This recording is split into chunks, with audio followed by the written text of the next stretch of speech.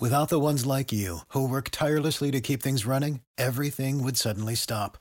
Hospitals, factories, schools, and power plants, they all depend on you. No matter the weather, emergency, or time of day, you're the ones who get it done. At Grainger, we're here for you with professional-grade industrial supplies. Count on real-time product availability and fast delivery. Call, clickgrainger.com, or just stop by. Grainger, for the ones who get it done. When you need mealtime inspiration, it's worth shopping Kroger, where you'll find over 30,000 mouth-watering choices that excite your inner foodie. And no matter what tasty choice you make, you'll enjoy our everyday low prices, plus extra ways to save, like digital coupons worth over $600 each week. You can also save up to $1 off per gallon at the pump with fuel points. More savings and more inspiring flavors make shopping Kroger worth it every time. Kroger, fresh for everyone. Fuel restrictions apply. Hey, all you heaters, Nick here. We hope you're excited for the newest episode of Half Street High Heat, about to come your way just after this. But first, while we are a baseball podcast, tonight we will inevitably touch on some of the events that are occurring throughout our country. We would be remiss if we didn't talk about George Floyd and his tragic death and the subsequent riots that we have seen all over the country. We have this platform, and no matter the size of the platform or the amount of listeners, we have an obligation to bring this up because it is a human rights matter, not just a political matter, or not really a political matter at all. So to all our heaters, we love and appreciate your support that you have consistently shown us, even when we've had little to no real baseball content. But to our heaters that are people of color, we support you and we stand with you in this fight for equality. You matter, and you especially matter to us. And you will always, always, always be welcome as a heater of Half Street High Heat. We are with you.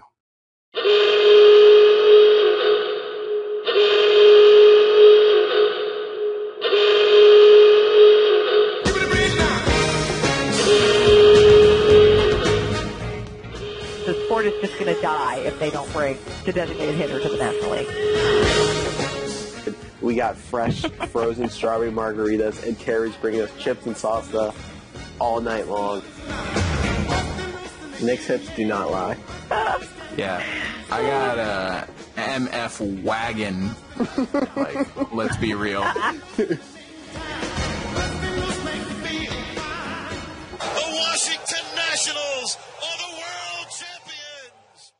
Hello, everybody. Welcome to another episode of Half Street High Heat. You can find them wherever your podcasts are downloaded or sold. With me, as always, is Ray Knight. Johnny, I think this is going to be a great episode. I do. They're going to talk baseball, Johnny, and the baseball is the reason they talk and what they talk about. I think that's important to talk about baseball.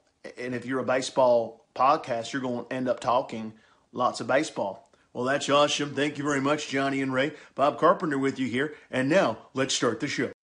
Hey, everybody. What's going on? Welcome to the latest episode of Half Street High Heat. Thank you, as always, for joining us. I am Amanda. You can follow me on Twitter at awhite7877. And I am joined by my always obdurate co-hosts, Nick and Ryan. You can follow them on Twitter, too, at DCNatChack and at HalfShackCap. You can follow the show at Half Street High Heat. How you guys doing? Doing good. Stubbornly refusing to change one's opinion or course of action. Well, that's true, but it's kind of leaving out the you were fact. quick on the Google with that it's one. leaving out the fact that we don't change because we're always right. It's not like you, where we refuse to change because we're wrong, but we're just too stubborn to change, like you are with the universal DH. It's just we are correct in what we say. You went right to where I was going with that, so nice. I just thought that was very quick Googling. I'm impressed. You know, I got nothing but time these days, so. All right, so been a bit of a crazy week in baseball, a crazy week in general, but also in baseball. What happened? So something happened? Was there some news this week? Ryan, why don't you hit us with the week in review? Yes. To quote the great Jeff Passan, this was the single most important week in baseball since the 1950s. As a reported deadline to have baseball return by early July is today, June 1st. It's more believed that the deadline's actually June 5th to get a deal done to have baseball return in early July. The owner sent the Players Association a new proposal. They told the players, all right, we'll give you your prorated salaries, but it'll be on the scale. This scale included the top paid players taking a pay cut of upwards of 90% and lesser cuts to the lower paid players. Everyone would be taking over a 50% pay cut at least. For example, Mike Trout would have been making $4 million in this deal. This did not go over very well with the players and the Players Association. The union said this was a dangerous tactic by the owners to try and split the players and pit them against one another. Players were on the record as furious. They said this was deceitful and straight up outrage. Max Scherzer, who is one of the leaders in the union, said players will not be talking with the owners about any more additional pay cuts. He said that they fully believe that if the league showed the financial papers, it would show that the owners are lying about how much money they would be missing out on. This is an important note because the league has not yet sent the financial records to the Players Association, and it's been 14 days.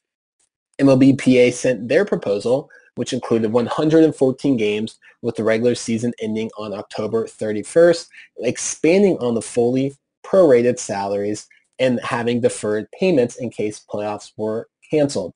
Owners said this is a non-starter and immediately rejected, as the owners want the season to end before October 1st so they can cash in on the playoff TV revenue in fears of a second wave of the coronavirus canceling the season. Today, the owners sent a counter proposal.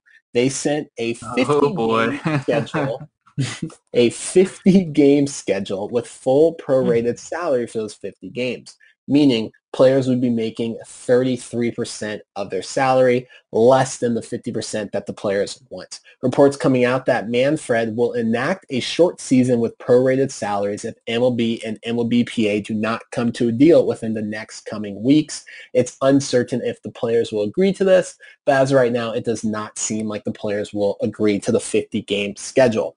Buster Olney reports that 2020 is not the only thing on the line, but the future of baseball as a whole. He notes how devastating it will be for this sport if the league does not have to play because of economic issues. He also notes that there is a large group of owners who are perfectly willing to shut down the season to not pay the players their prorated salaries. It gets darker. The Oakland A's go against the March agreement that all owners made and said they are not going to be paying the minor leaguers $400 a week until the rest of the season. This saved the Oakland A's $1 million. The players cannot go to free agency and they cannot apply for unemployment benefits.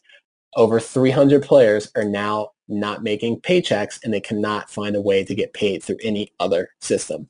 The Marlins and Royals also announced right after that they will be paying their minor leaguers until the end of the season. The majority of the league has as well. The Washington Nationals had quite a week as they announced that we're going to be paying our minor leaguers, but we're only going to be paying them $300. This move was going to save the Washington Nationals $86,000 a month. As many pointed out, the Lerner family is the second richest family in Major League Baseball. Congratulations. Sean Doolittle and other Nationals said that they were going to be covering the extra $100 a month that the minor leaguers were going to be losing, and the owners got absolutely floored and ripped. So much so that today they reversed track and said, you know what? We're not going to cut anyone's salary. We're going to pay them. This week saw 1,000 minor leaguers being cut as a cost-saving mechanism by baseball.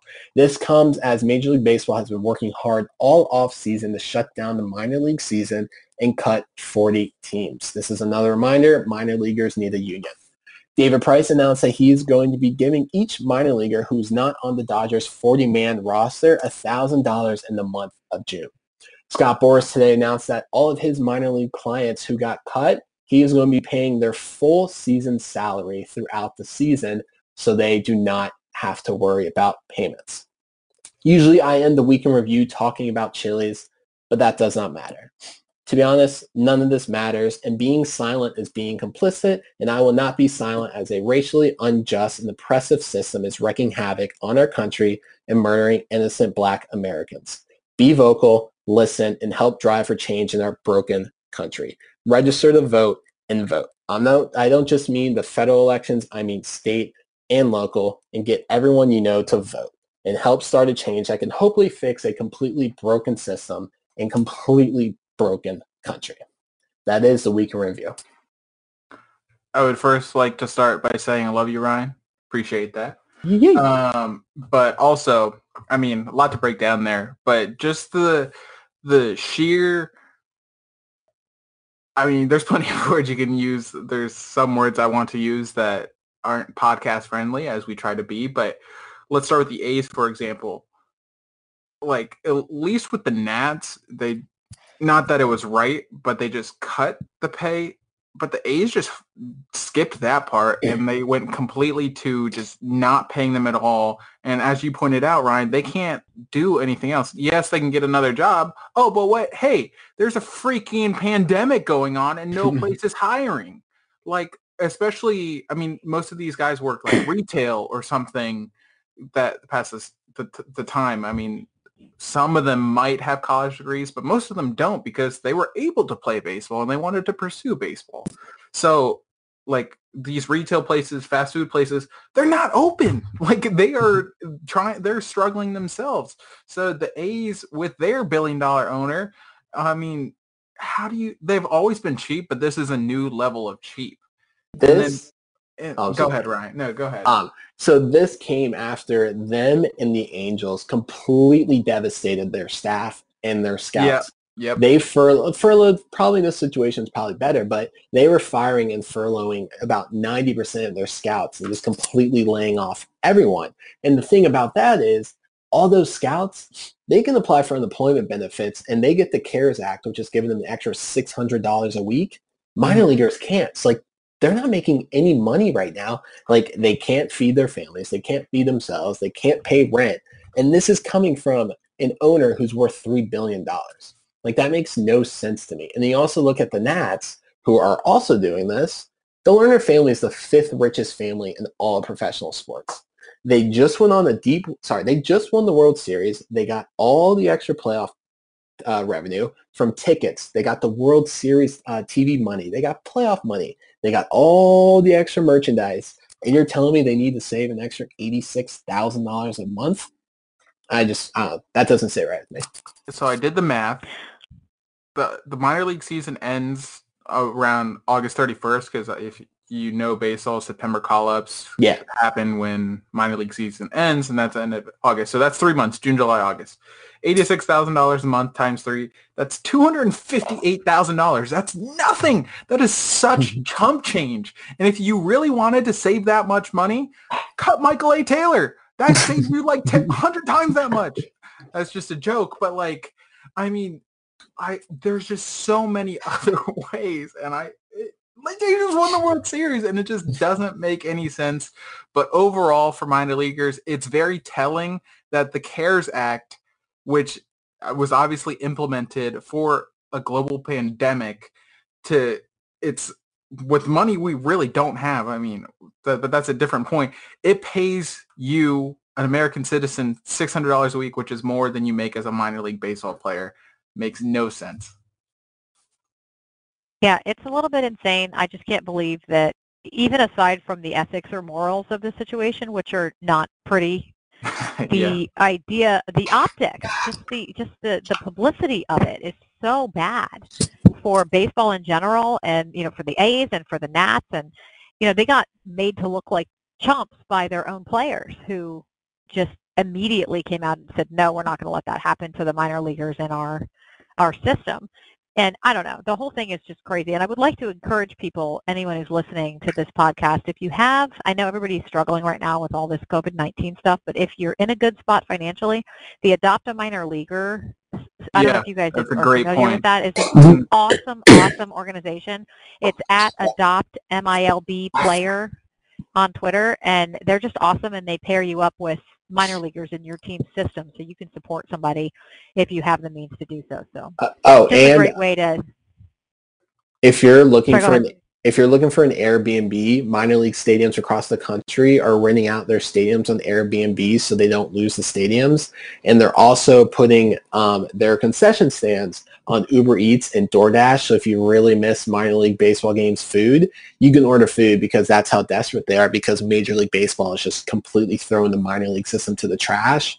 And like, there's been a lot of talk lately about this situation, and it's 100% the players versus the owners. And right now, both sides have the blame, but like, I don't understand how anyone in good faith can sit here and defend the owners. So I do research for this podcast, unlike Amanda. I prepare. So obdurate.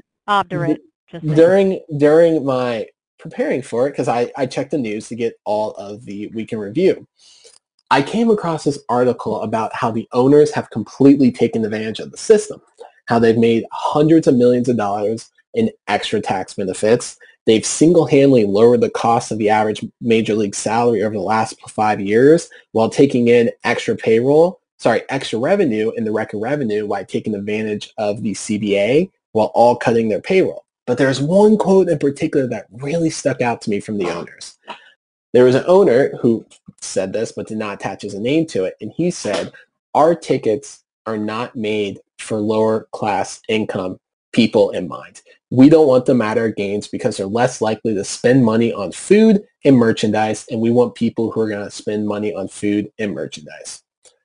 They do not care about you. Please do not defend the owners. They are awful people, and they're billionaires who do not care about you. That is end of my rant. Do not defend the billionaires. They are perfectly willing to destroy Major League Baseball to save a couple bucks.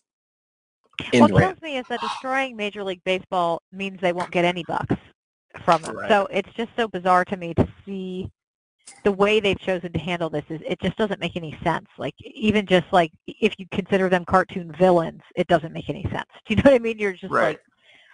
like you're crapping in your own house, and I don't get what it is they're trying to accomplish. This 50-game season thing is the stupidest thing I've ever heard. I mean, I want baseball back. I would watch every single game if they had 50 games, but I don't understand why they only want to play 50 games. Are they just trying to say, is it just about saving money? It just seems like right now the season's going to be a loss for the owners. I mean, that's the risk you take when you run a business. Sometimes you lose money and you don't pass that loss on to your employees. Exactly. But if I have employees and I lose money one year, I'm going to take a tax write-off for my losses and be like, damn, that was a crappy year. I'm not going to tell all my employees that they have to share. I mean, if you have to let people go, you have to let people go, but they don't have to do that. They are literally wealthier than any of us will ever dream of being, and to save a couple $100,000, which means nothing to them, they're going to completely devastate the lives of the guys who were supposed to be the future of the game. It just doesn't make any sense to me. It really does seem like they're trying to take advantage of the system in the worst time possible. And I mean, certainly for all of us here, the worst time in like for baseball, but even stretching farther back, like Ryan said earlier. But just to go back before, how Ryan came across that note that's saying they make their business model to exclude lower class people with lower incomes because they want people spending more money at the ballpark. Well, two things with that. One, I mean, a price for just a regular beer is like $16 now. Like, who is that priced for? I mean, that's not people priced who, for people who literally like us. don't care. Right, exactly. And all of us here care about our finances. I mean, Amanda, you have 5 kids, like, but Yeah. you also enjoy sports. Does that mean because you decided to have a family and even more so adopt kids that you're not allowed to go to the baseball game anymore? Like, it just doesn't make any sense. And two, I mean, Yeah, it's for so exclusive and infuriating. right. For Ryan and my case, like, we're 24, 25 years old, recent college graduates with hella student loans, but baseball's whole deal is, oh, we wanted to bring in younger fans. And now they specifically said they're trying to price us out of going to these games. You know who doesn't want to pay for $16 beers is recent college graduates. That's me. That's it. Like, it just doesn't make any sense. It's like every action they're doing with every facet of the game, whether it's the business model or the fans or the players, they say one thing, but their actions tell a completely different story. Yeah. So and can I make a related point? Yeah, go ahead. Is if your point is, okay, we don't want people lower on the socioeconomic scale in our stadiums because they don't spend enough money, then make it so they can at least watch the damn games on TV. Like, you've got blackouts in place where you can't, like, do you just not want people to be a fan of your sport? You don't want people to watch? I just don't understand the decisions. Like, if and it makes perfect sense when you think about what you said, Ryan, that what they're trying to do at the stadiums is only have people in there who have disposable income. And if that's the point, then they've certainly pretty much accomplished it. It costs hundreds of dollars to take a family to a baseball game now. But then why wouldn't you at least make it as accessible as possible outside your stadium so that people who aren't in that demographic you're targeting can still enjoy your products and still buy your merchandise? It's so nonsensical to me. It does, like, when we talk about free agents or trades or whatever, like Ryan and I love to say it's a business first. And I mean, that applies to like the business model and trying to make money as well. But Amanda, you make a great point. Like, they're not mutually exclusive between making money and bringing in fans. Like, make the game more accessible. And if you do raise prices to try to make money because of inflation, contracts, and whatever it may be, like, it's more understandable at that point. But like, it's like they say one thing, do another, and it's just nobody's happy. Like, the owners are maybe pocketing a couple extra bucks in terms of what they make on a yearly basis, but everyone's mad at them, and we're not going to get baseball. But you're killing the golden goose. Yeah, exactly. Right, like to get more eggs, you're going to kill the golden goose, and then when it's dead, there's no more eggs. You know what I mean? Like, exactly. I don't understand what they think they're going to accomplish by alienating people. You mentioned if you're going to have your prices like that, make it easier for them to watch on TV. They don't care about that because every single team gets $95 million just from the national TV contracts that Major League Baseball has. That's higher than a good number of teams' payroll. I was just going to ask. Yep. They do not care at all. Is because they have revenue sharing, and Major League Baseball has some pretty big lucrative TV contracts with Fox and ESPN, so the owners rake money off of that. So from that and the revenue sharing, they don't care, which is why we've seen the Marlins, the Pirates, the Royals, all these other teams just completely shed their payroll and actively not try, but still making hundreds of millions of dollars in revenue and pocketing all that money because they're taking advantage of the system. And they do not care. Well, maybe the answer is that's the reform that needs to be made. Well, here's the thing: that the revenue is shared, and also with with the same kinds of changes at the base level are what are needed. I think in what we were talking about before with the minor leaguers, like they need a union. I think it would be really amazing to see the big leaguers in this next round of negotiations next year when they have to negotiate the new CBA to refuse to negotiate unless the minor leaguers are included. I would be. It's funny you mentioned that. Thrilled to see that. Because again, the owners went to Congress and they fought off a law that they were trying to pass that would have classified minor leaguers as seasonal employees. So minor leaguers don't have a status, which means they don't apply to any of the labor laws. They don't have a certain number of hours where they can max out, and they don't have to have a minimum pay. So like the owners literally fought for that law to not be passed. Yep. So keep keeping advantage of them, and people still defend them, which baffles my mind. The owners suck.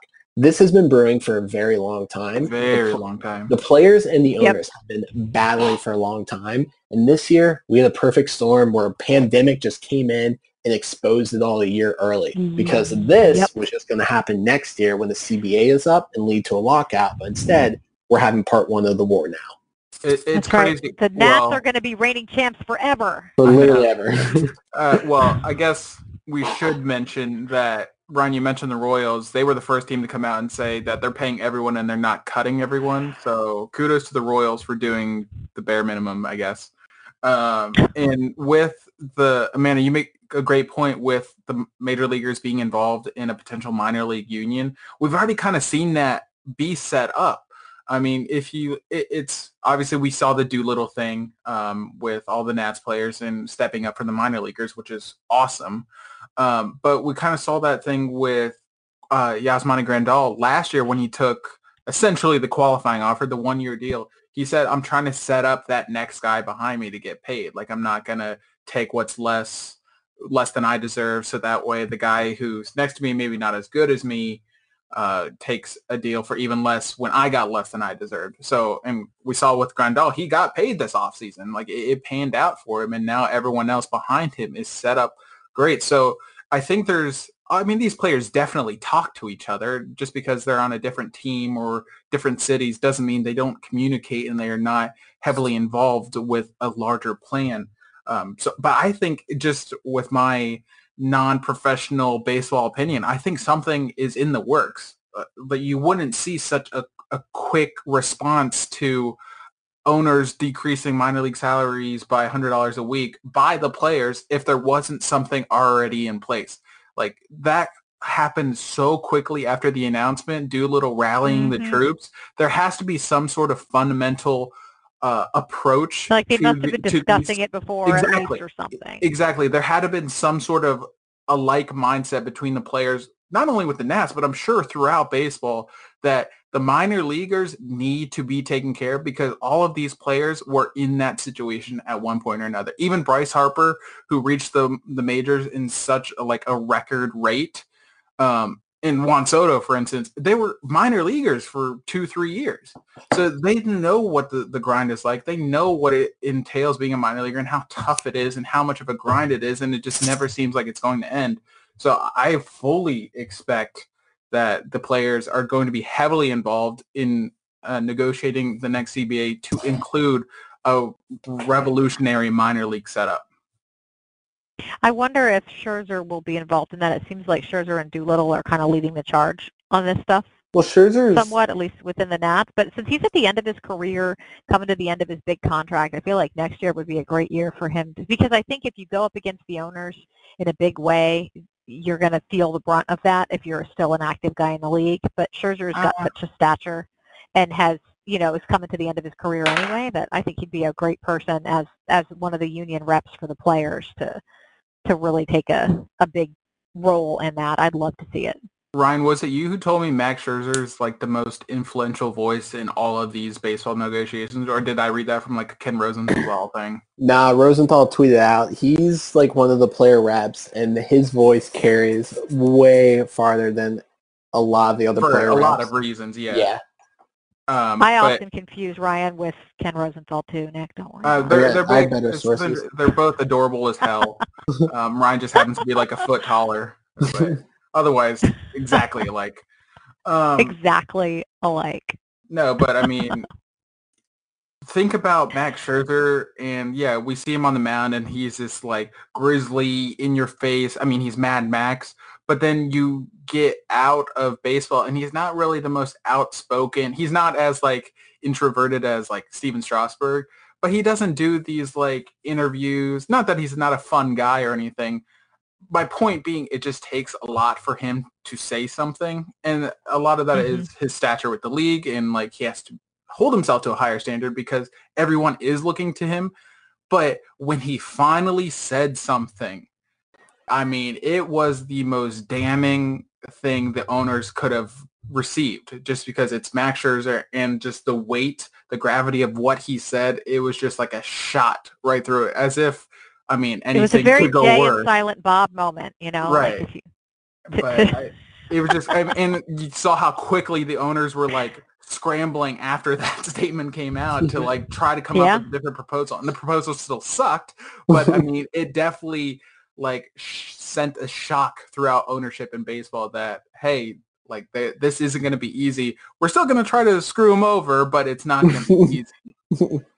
But they might not get screwed as easily as we had hoped. Yeah. No, because they have Max freaking Scherzer on the mound. When he speaks, you listen. Exactly. And can we this seems like a good moment to bring up Patrick Corbin. Oh yeah, that was funny. Yeah, I mean, so in case if he didn't earn that contract before, he certainly did now. In case you guys did not see, Jeff Passan tweeted out the report of the Nationals cutting back the minor leaguer salary by $100 a week, and Jeff Passan quoted about how much money the Lerners are worth and how they are the second richest family in baseball.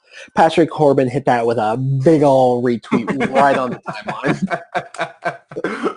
Yeah, I feel like it's really intriguing to think about how, Scherzer and Doolittle vocally and then Corbin vocally have just really called out the Nats ownership, and it just seems unusual to me. I mean, it was well deserved, and I'm glad they did it. It's just from a looking behind the scenes thing, you just wonder what the hell's going on. That's a great between point. The players and the ownership. That's a I'm so sorry, Nick, but Ryan, I think we're on the same wavelength here, but I need to JT say it. Realmuto has like. Oh, okay. No. Right, You I got a are. couple. Go ahead.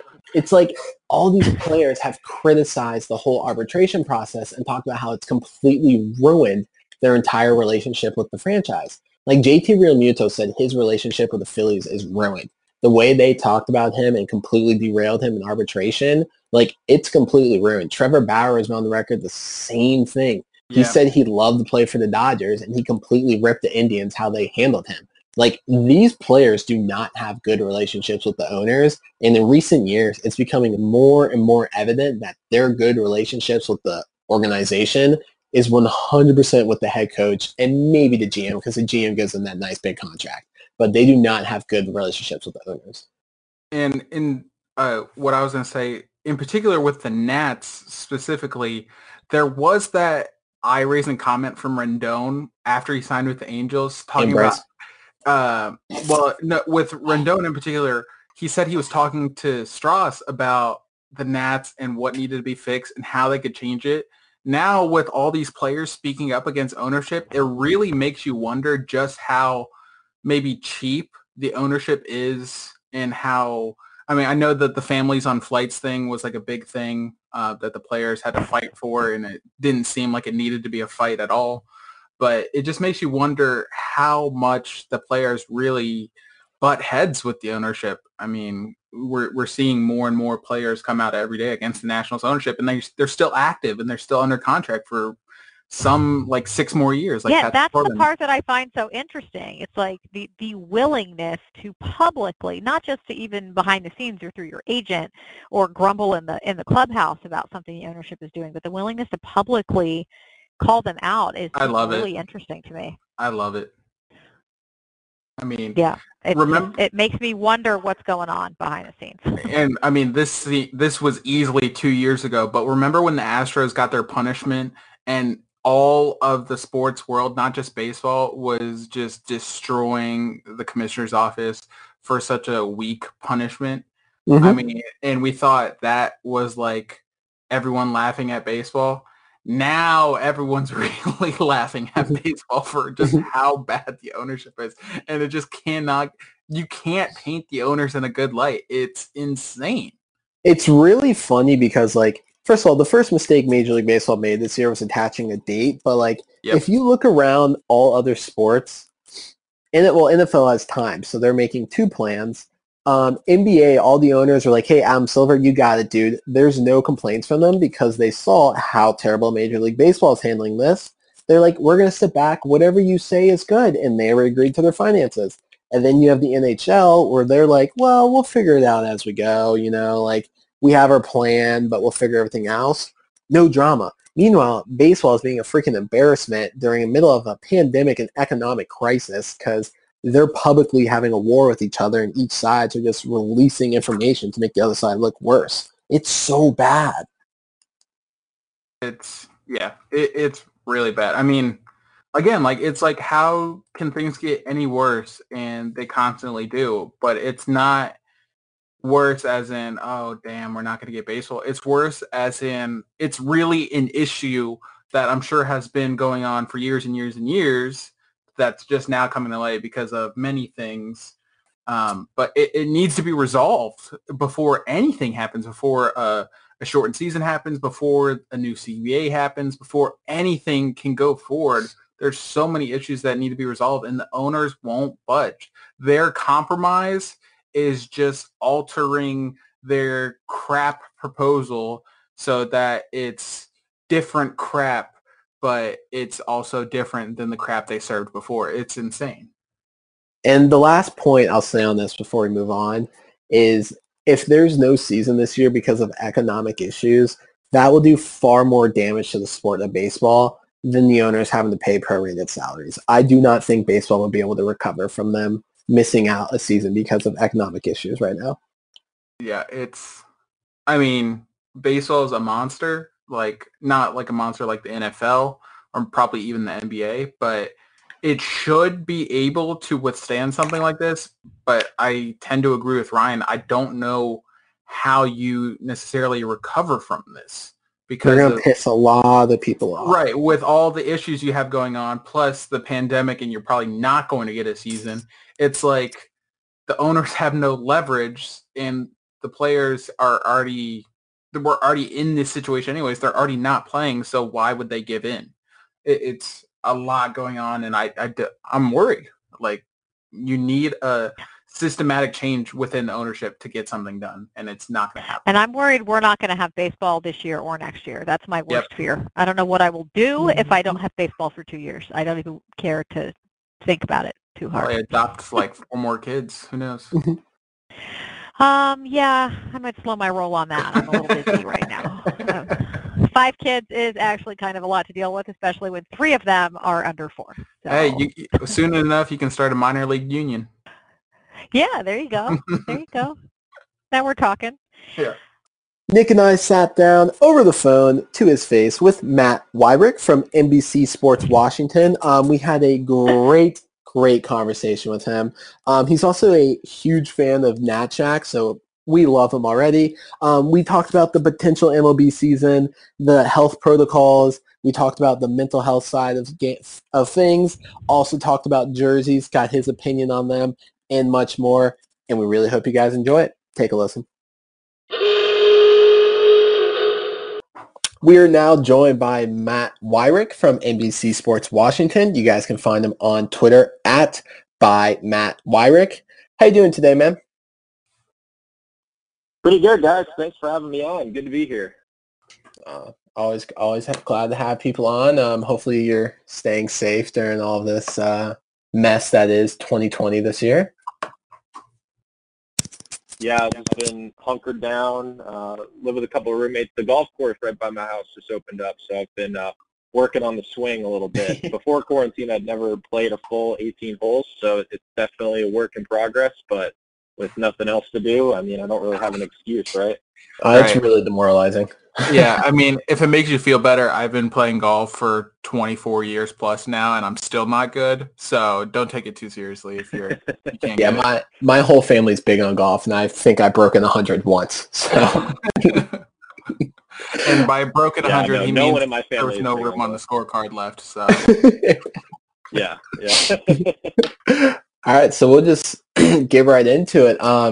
So all we keep hearing about is MLB has a lot of issues they need to work out right now before they start a season, from the outrageous health protocols that we heard, but we'll get to that in a little bit. But the big issue in the info that we heard today is the economic standoff between the owners and the union. Neither side seems like they want to budge.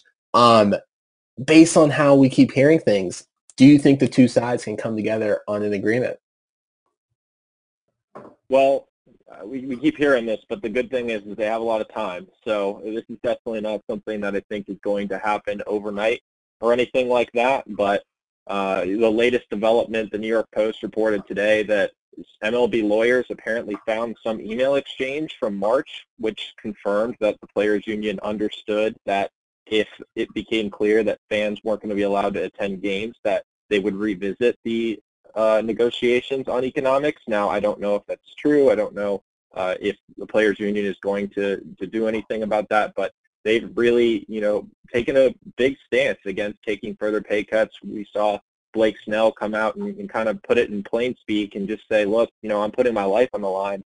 I've already accepted one pay cut. I don't think that it's going to be fair, for me to take another. And if you look through the health protocols that MLB, put out, it's obvious that the league expects somebody to get coronavirus. I mean, it's going to happen. There's no way that an operation of this scale could be put out without there being a positive test here or there at the very least. So I think that if the league is expecting for players to get the sickness, then all of these guys have to go into it knowing that there is a chance that they're going to catch this. And, for some players, there's definitely worse risk than others, but this is something that can have lasting effects on you. It can infect your family. It can infect those around you, your coaches, your players, people who you've become very close with in your time. So it's asking a lot for them to do this. And they're obviously going to have some kind of quarantine-ish life anyway, even if they do play, where, they won't really be able to go out in public very much. They'll need to stay, with either their close family or the facilities, one of the two. So, I think that the players have a lot of leverage in that the league stands to lose a lot more money than maybe the players do. Obviously, losing a year of salary can be huge for the individual player, but for a multi-billion-dollar corporation like MLB, with how much it stands to lose by not having a season, not just this year, but in years to come, I think the Players Union has all the leverage it needs to really get something done. Yeah, it's a really good point you point out that someone is going to get the coronavirus. I don't think it's an if. It's kind of like when a player gets it. Rob Manfred is pretty adamant that if someone gets it, they're not going to have to quarantine the entire team. But like they're not testing every single day. So do you see a situation where an entire team has to get quarantined, or will it be possible where they're not going to have to shut down the season, or like they're going to be able to keep playing if a player does get sick? Well, it's interesting because we haven't heard from Max Scherzer pretty much the entire time, other than a couple of fluff interviews. He hasn't talked as a MLB, a member of the MLB Players Association Executive Board. He's in on these negotiations. He's part of that thinking group who's making these decisions for the union, and we haven't really heard anything from him up until this point as far as public comments about how he thinks things are going to turn out and all that kind of stuff. But we did have ESPN put out a story earlier today that quoted him as saying he's concerned about the coaches and trainers as kind of being the catalyst for spreading this virus. Now, like you said, they think that they could play on if one player gets infected, they can quarantine him without having to quarantine the whole team and move forward. And obviously anybody who came in contact with that player would be tested. However, a lot of experts say that it takes a couple of days after being infected for you to test positive. So you could be carrying the disease and not know it. Even if a test says you're negative, you could be passing it along. That's especially important if you're a coach or a trainer who works with several players at a time. You look at Paul Menhart, for example, the pitching coach. He's working with the entire rotation, the bullpen, a lot of the catchers as well. If one of those players gets infected, he's going to be in contact with them. There's no doubt about it. And then that is kind of a step where, oh no, he might be, messed up and end up getting it with somebody else too. So I think overall there's a lot of questions that haven't been answered yet. There's a lot of scenarios that need to be explored.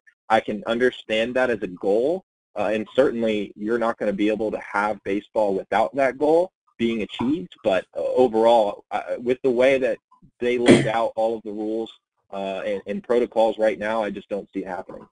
Yeah, and some health officials from the CDC gave MLB's health plan a B- on the scale. That's how they looked at it. Yeah, I'm pretty sure the only way you can get a health plan is just to not play. I mean, I don't see any way around it, especially without a vaccine. But Matt, there's a lot of moving pieces to any sort of proposal or plan to play this season outside of them actually coming to an agreement, the players, owners, and everyone in between coming to an agreement. What do you see as the biggest obstacle for getting a full season in the works?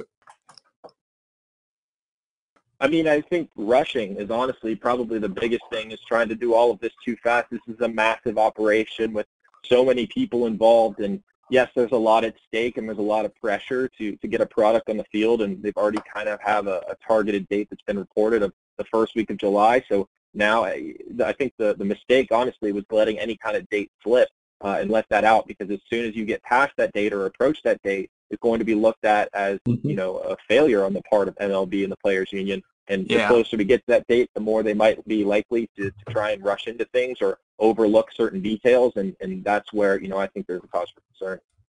Yeah, that's a great point. And I think that's something that everyone, I mean, myself included, really is overlooking. And I think Ryan and our other co-host Amanda, we were all kind of in agreement. We didn't see a season really happening once all this really unfolded and the NBA shut down, NHL shut down, so on and so forth. But, I mean, you don't think about the rushing and the setting a date and then pushing it back, setting a date, pushing it back. So that's a really good point. I think if the faster and the more emphasis they put on getting a season played this year, the more they're going to end up missing in any sort of proposal. So that's a really good point. I didn't think about that. Yeah, so I think overall, I'm optimistic. Just real quick, I'm optimistic that a season will be played at some point. I try to be optimistic about these things. Baseball has, been such a big part of my life. I want it back, and I think there's a part of me that maybe is trying to just push all this logic out the door and say, look, they'll figure it out. I just think that where we are right now, anyone trying to say they know anything about what's going to happen, it's just a fool's errand. Right. I agree. This whole situation is just so vapid that every single day this is changing. Oh, good word. Oh, thank you. Big J journalism. But in the proposal, there is some pretty good stuff. And one of them, which I'm the most excited about, is the universal DH. And that's something that probably will stay if it is passed. Mm-hmm. So like a team like the Nats, how do you think that they would benefit from a season with having universal DH? Well, I think the Nats stand to benefit as much as anyone. Now, I will say I did some research on every single team in the National League and what they were planning to do with the DH. And almost every team, if you Google, Pirates DH NL, you'll find some article that says Pirates stand to benefit as much as anyone, or you'll get it with the Brewers, you'll get it with the Cubs. You go through at the National League, everybody seems to be like, oh, this is actually a good thing for the team because now they have more options. And yes, it creates a ton of flexibility for teams in ways that they didn't have before. But the Nationals are a team that already didn't really know what they were going to do with Howie Kendrick. I mean, they're going into the season with 3 first basemen and Eric Thames, Ryan Zimmerman, and Kendrick. Theoretically, Howie can play third, but he's already a pretty poor defender anyway, and sticking him in at third base probably isn't going to be your best option when you could put Asdrubal Cabrera there, eliminating Carter Kieboom for a minute. So I think that the obvious choice is Howie Kendrick going in there, but he's still not going to play every day, given his history with the Achilles injury and just his age in general. So you'll be able to mix in some interesting other scenarios, and I think a few that the team might be interested in exploring. One, Adam Eaton going to the DH spot and putting Michael Taylor out in right field. So you have a pretty strong defensive outfield. I think overall that would, really save a lot of runs. Eaton has talked himself about how bad he was in right field last year, and that was something he was working to improve, but you never really know. So I think that's something that they could kind of use as a safety net, especially if Eaton's defense doesn't step up. And another one could be Carter Kieboom. I really don't know what the Nationals plan to do, or most teams in the league right now with rookies in general. I mean, if you're not going to have the minor leagues, do you really want to keep, your prized rookie off of the roster when they're not really going to have anywhere to play? I mean, theoretically, you could gain a year of control, and considering that some teams might consider this year to be a bit of a wash because, one team can go on a run and boom, you're in the playoffs.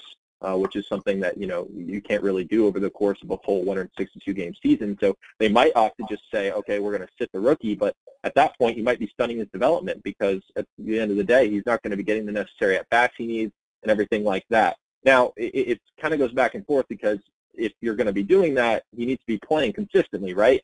And, he's already kind of showed that he might not be ready at third base. He definitely had a rough spring.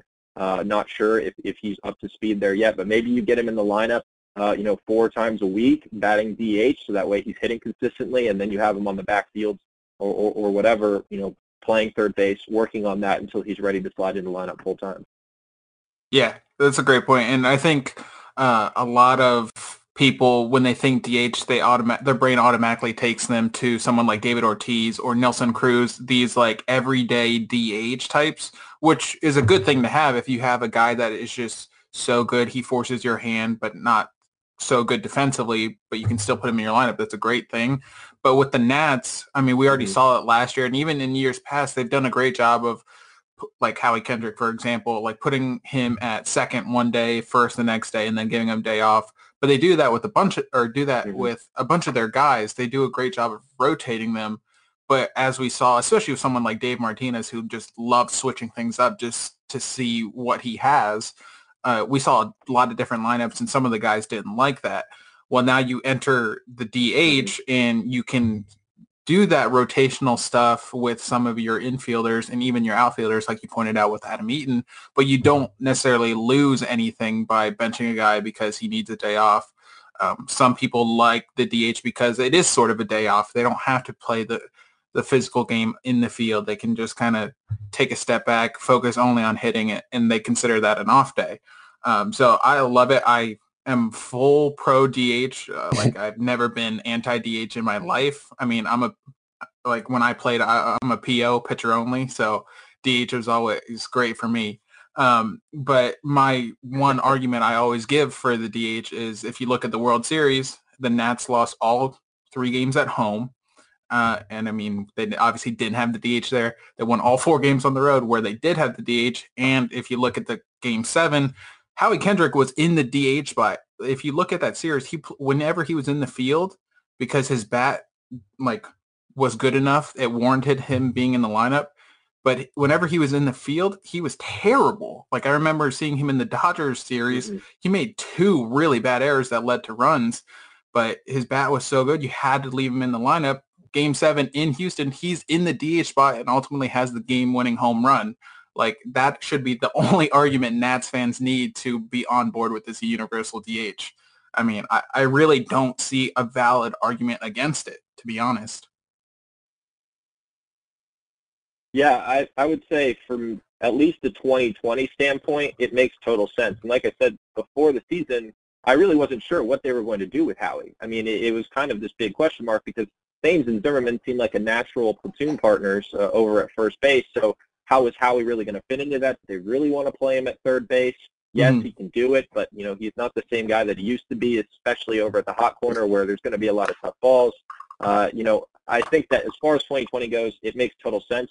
I'm personally very in favor of not having the DH.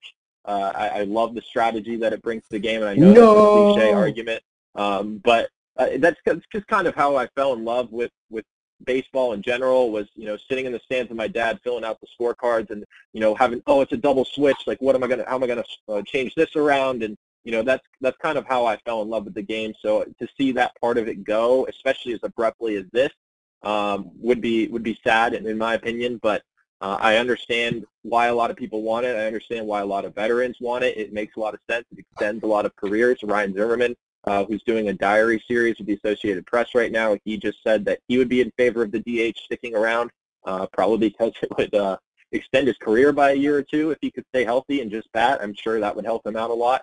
Mm-hmm. But for me, I just love the having to do the double switch, having to account for having your pitcher still rolling when you want to put in a pinch hitter in a tight situation. I think that's part of what makes baseball baseball, and to take that away, it kind of just is baseball on steroids in my opinion.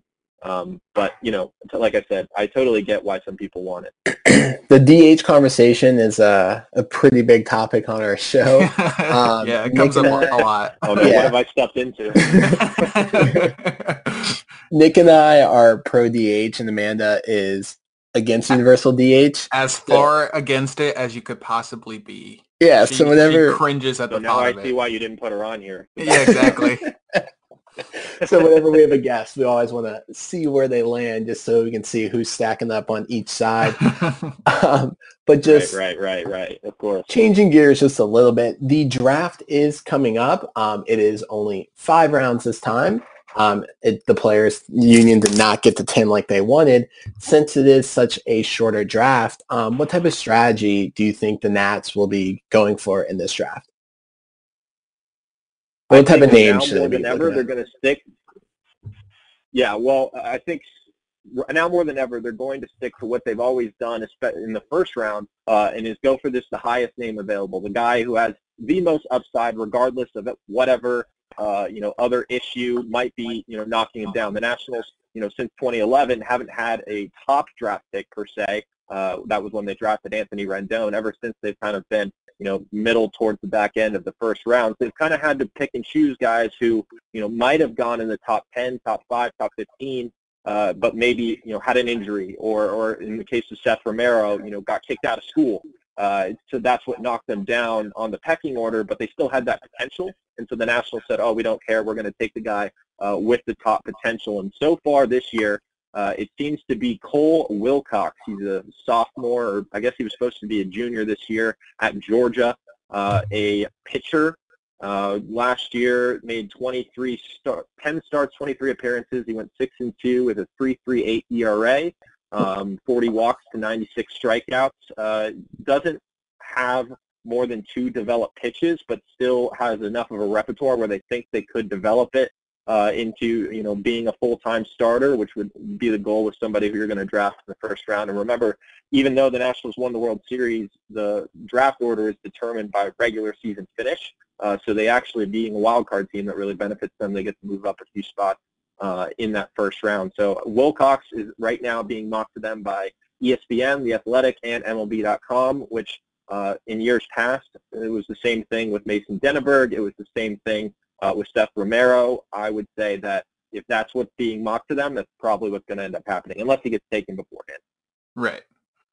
And obviously it's different with the MLB versus something like the NBA or the NFL, where like your first round player can make such a big impact the next year. With the MLB, obviously there's a couple of years usually that it takes for someone to really grow into themselves and make an impact on the big league level.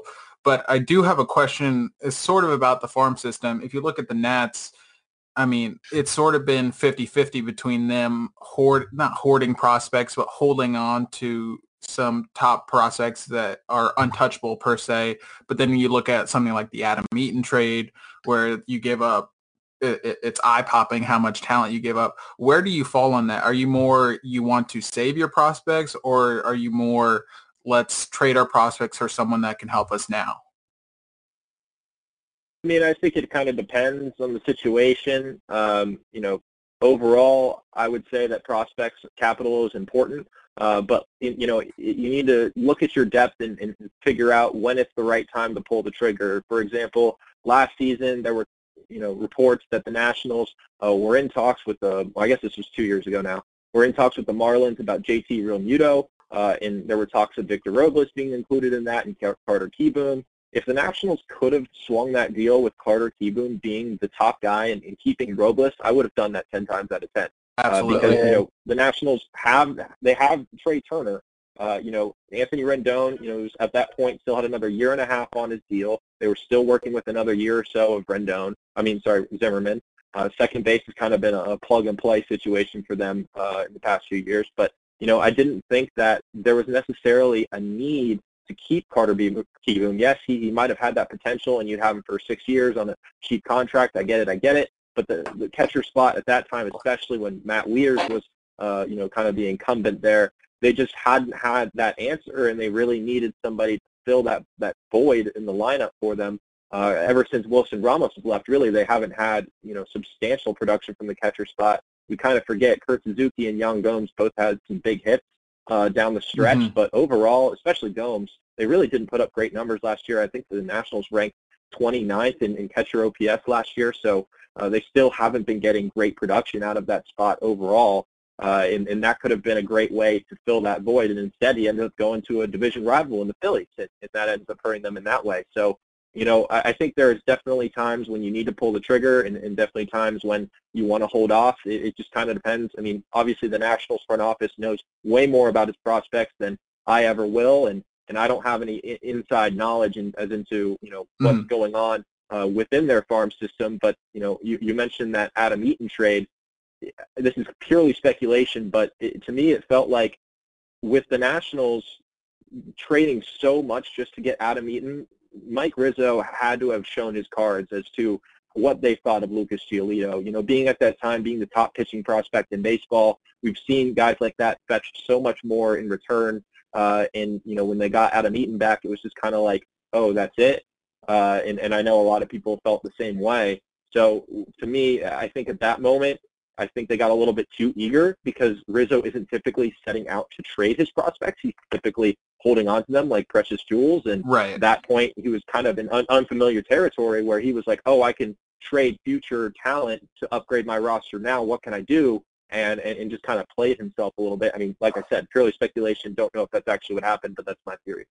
Yeah, and it's honestly probably as close to the truth as one can speculate, because by all reports leading up to that, I mean, they were trying to trade for Chris Sale, and it seems like they had a package in place for Chris Sale, and when he ultimately got dealt to the Red Sox, Rizzo seems to have just shifted that package onto Adam Eaton, who is not as good of a player as Chris Sale, not as impactful, but in terms of the years of control and the good contract per se, he viewed it as worth it. But it definitely was an eye-popping trade. But the reason I do ask is because in the offseason, obviously we lost Rendon, and there was a bunch of hypothetical trades. Would you do this? Would you not? Just to ask, would you, if the money worked out, if we didn't go over to the salary cap or whatever, but if it worked out, would you do Robles for Arenado straight up? Ooh. Robles for Arenado straight up. If he agreed not to take the opt-out, right. Yes, because you still have Arenado in the prime of his career. He's an MVP caliber hitter, even outside of Coors Field. He brings, that leadership quality. They've always talked very highly of him as far as what he brings to the clubhouse. I'd say yes. It would be tough. I can see why a lot of people would immediately balk at that and say no way. The Victor Robles for Chris Bryant rumors, now no way would I do that, especially for 2 years. But you basically, you have. I understand why the Nationals wouldn't do it, because if they would have just signed Rendon, because at that point, the contract is about the same. I think Arenado is only a little bit more expensive over the next 7 years than what Rendon got. But overall, they were about the same deal. And so if you were going to do anything, you would have re-signed Rendon and kept Robles. But at the same time, I think that they're looking at these future extensions for Soto, for Robles, for Trey Turner down the line, possibly Max Scherzer extending his deal in D.C., as kind of adding up to the point where they don't think that they can bring on another contract of that size. But if it were me and, just right now and trying to upgrade the 2019 roster, yeah, I'd probably do it, especially with the DH now. That just gives you so much flexibility, to what you're going to do with that lineup. Yeah, I'm in the same boat. I'm sure Ryan is too, with wanting the Arenado. But bottom line is we won the World Series. Yeah, we won the World Series. We can't be too picky about what happened or what didn't happen. It all worked out in the end. So Arenado and Soto is a great middle lineup. Arenado so badly, man. And it's funny because Nationals fans for years have always said, like, oh, Rendon's just as good as Arenado. He's better than Arenado. He's just not appreciated. Everyone would immediately flip and just say, oh, Arenado's the best baseman in baseball, no doubt. The best part, though, if the Nats traded for him, the Nats Twitter account would have had to say he was the best third baseman in baseball after years saying Rendon was better, which would have been really fun to see. Yeah. I would have loved to see that. So last question we gotta have for you now, Matt. This week we've been talking about the best and worst jerseys in baseball. So we have to ask your opinion. Who do you think has the best and the worst jersey in the league? Oh, the best and the worst. I'm going to have to say I didn't like the Padres uniforms before they changed them this offseason. Going to the brown is hype.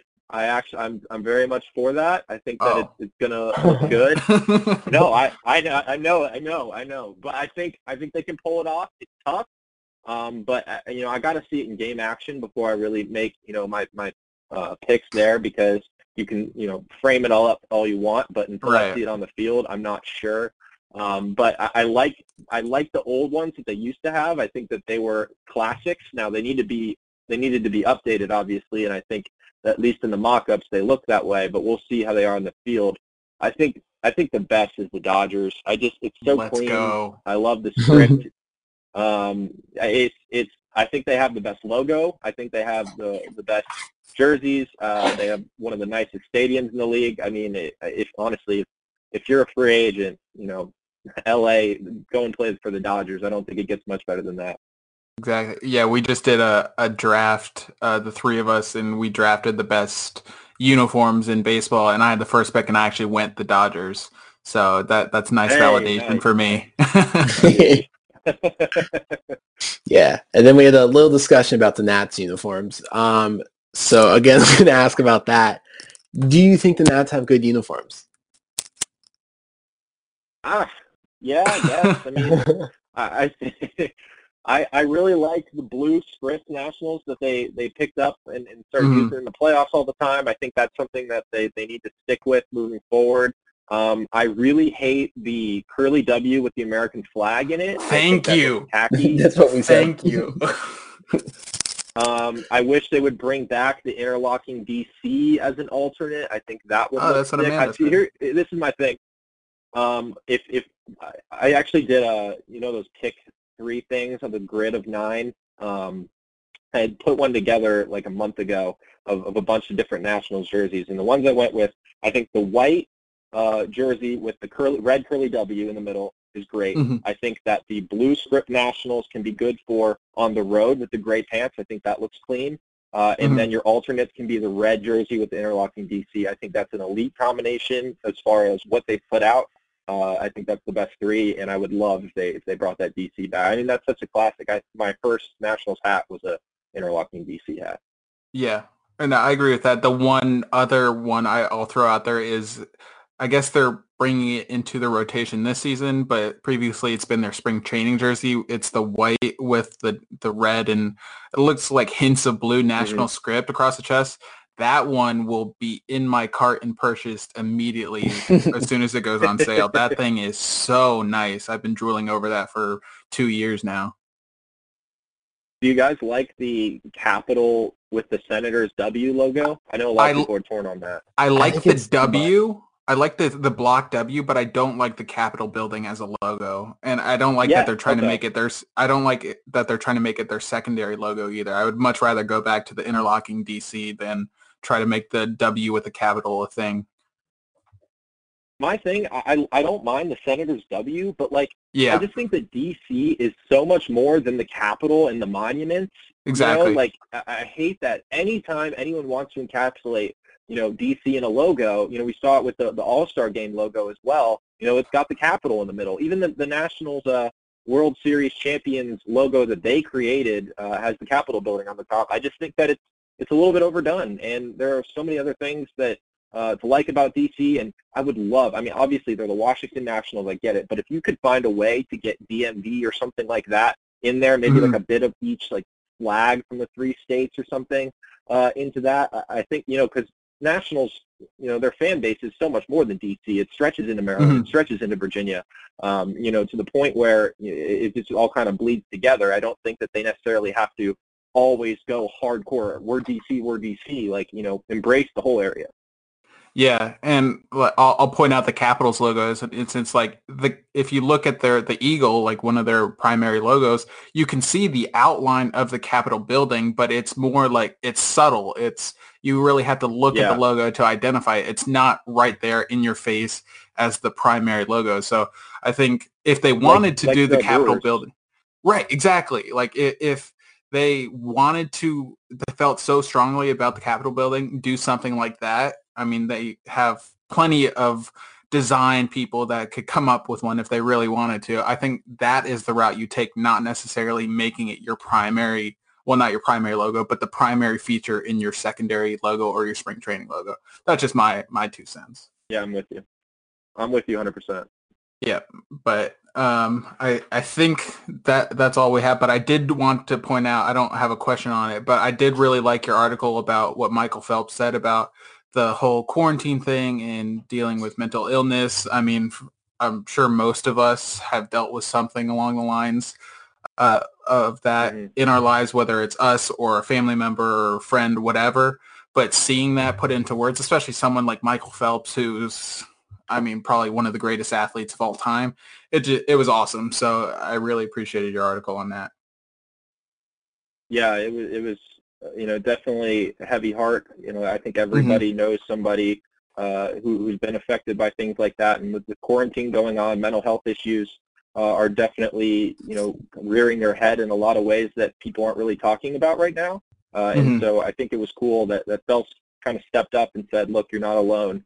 I've obviously, had a career as an Olympic swimmer, but even I can be affected by something like this. And to his credit, he's been huge in that front of helping other people, providing resources. I think he's a part owner in a like online therapist company, and he donated 500 months of free therapy sessions to frontline workers. Holy crap! People who are working on all this stuff. So I think that was really cool for him to do, and just to put that message out there and say, look, this is hard. Nobody's expecting you to coast through a situation like this. You just gotta be patient and work through it and go and get as much help as you need.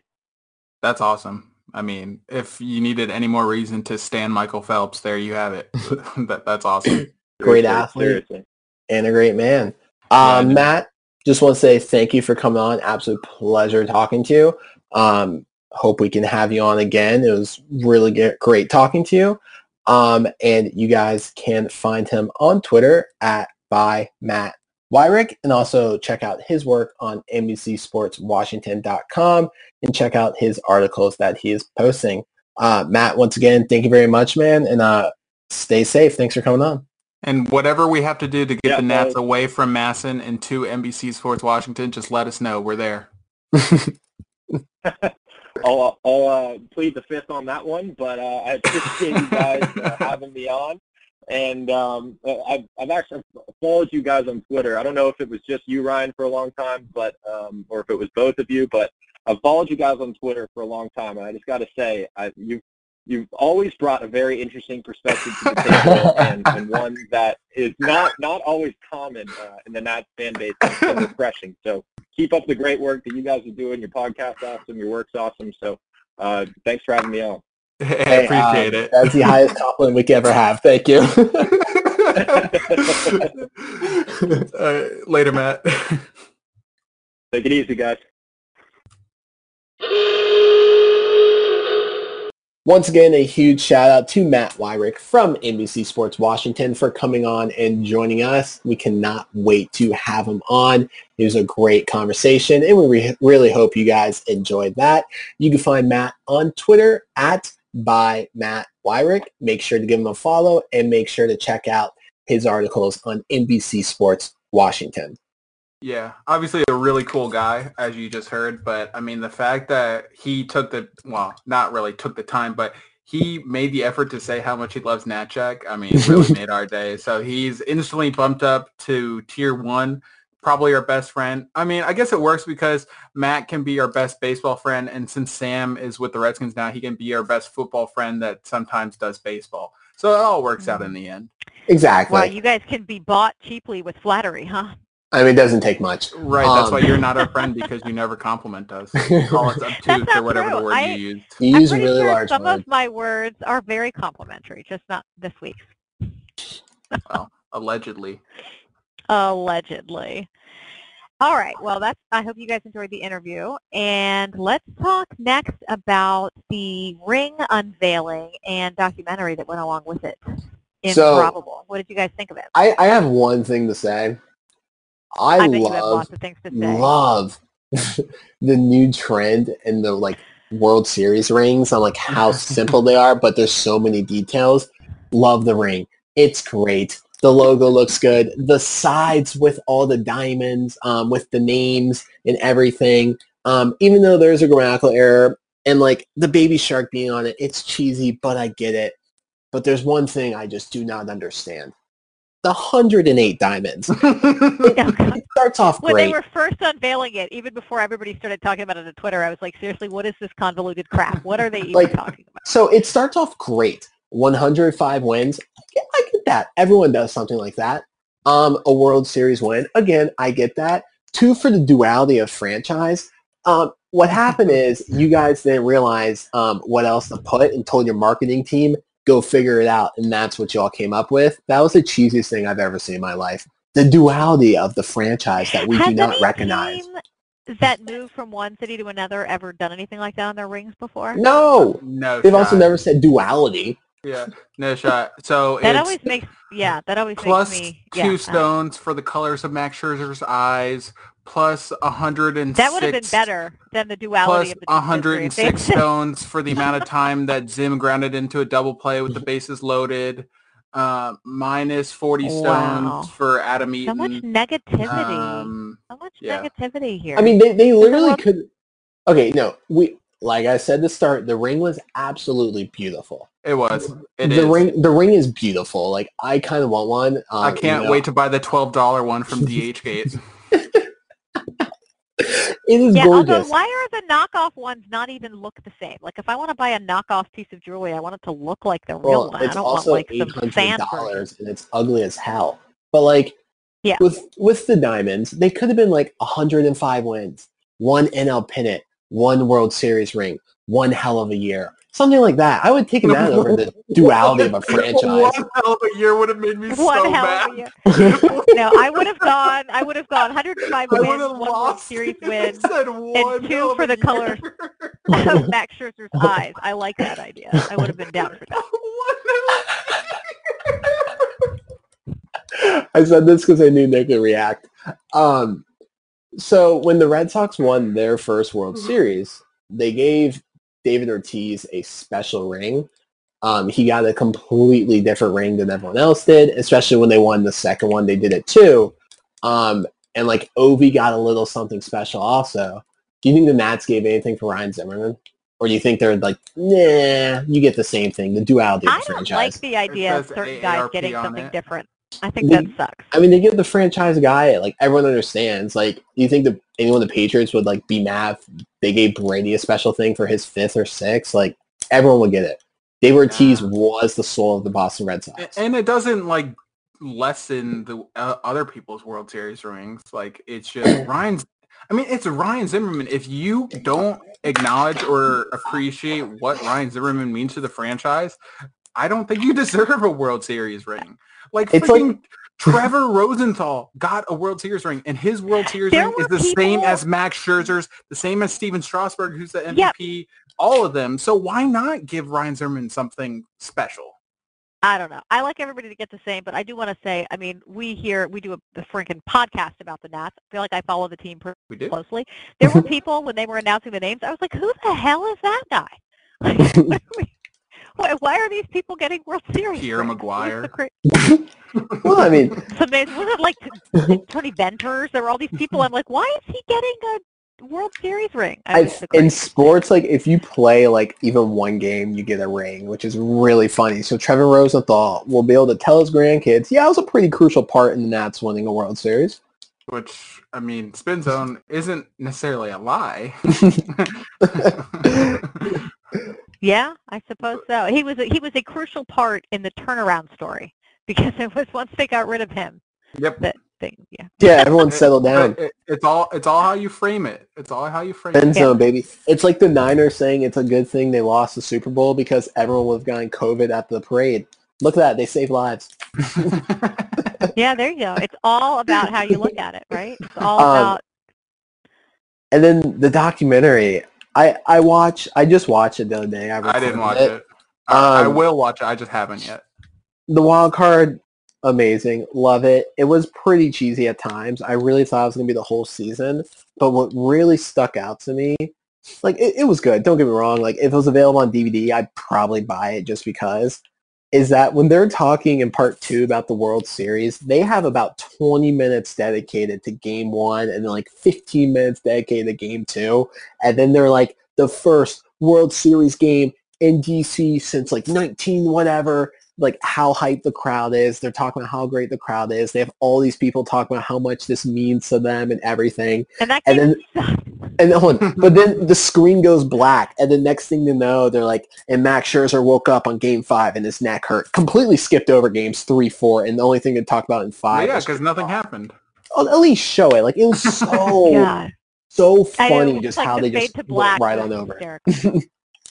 Like, come on, I remember I was sitting across the street at the beer garden right outside of Nats Park when I got the alert on my phone that Joe Ross was going to go instead of Max Scherzer. I was like, oh, there you go. That's awesome.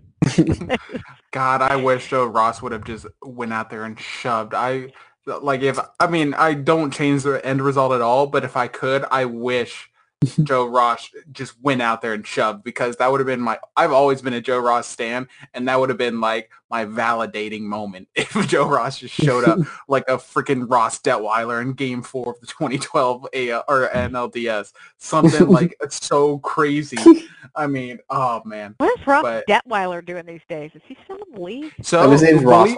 Believe it or not, I was at the Nashville Sounds game, which is a AAA affiliate. They were for the A's. I don't know if they still are. This was 2-3 years ago, and I was in Nashville, so I decided to go to a game, taking the minor league field.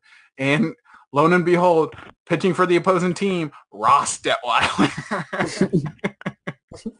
Wow, just pitching in AAA 3 years ago, huh?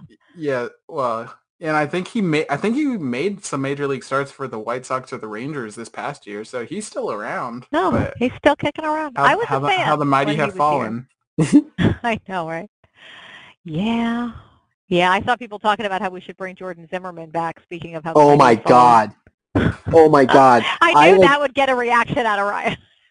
If this I haven't really felt like talking about baseball on Twitter until today I was, just because everything that's going on in the world, I truly didn't think it was right to talk about anything else. But when I saw that, I almost snapped on that guy.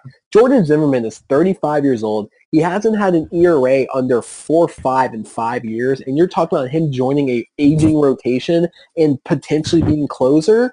Oh my God. I lost my mind.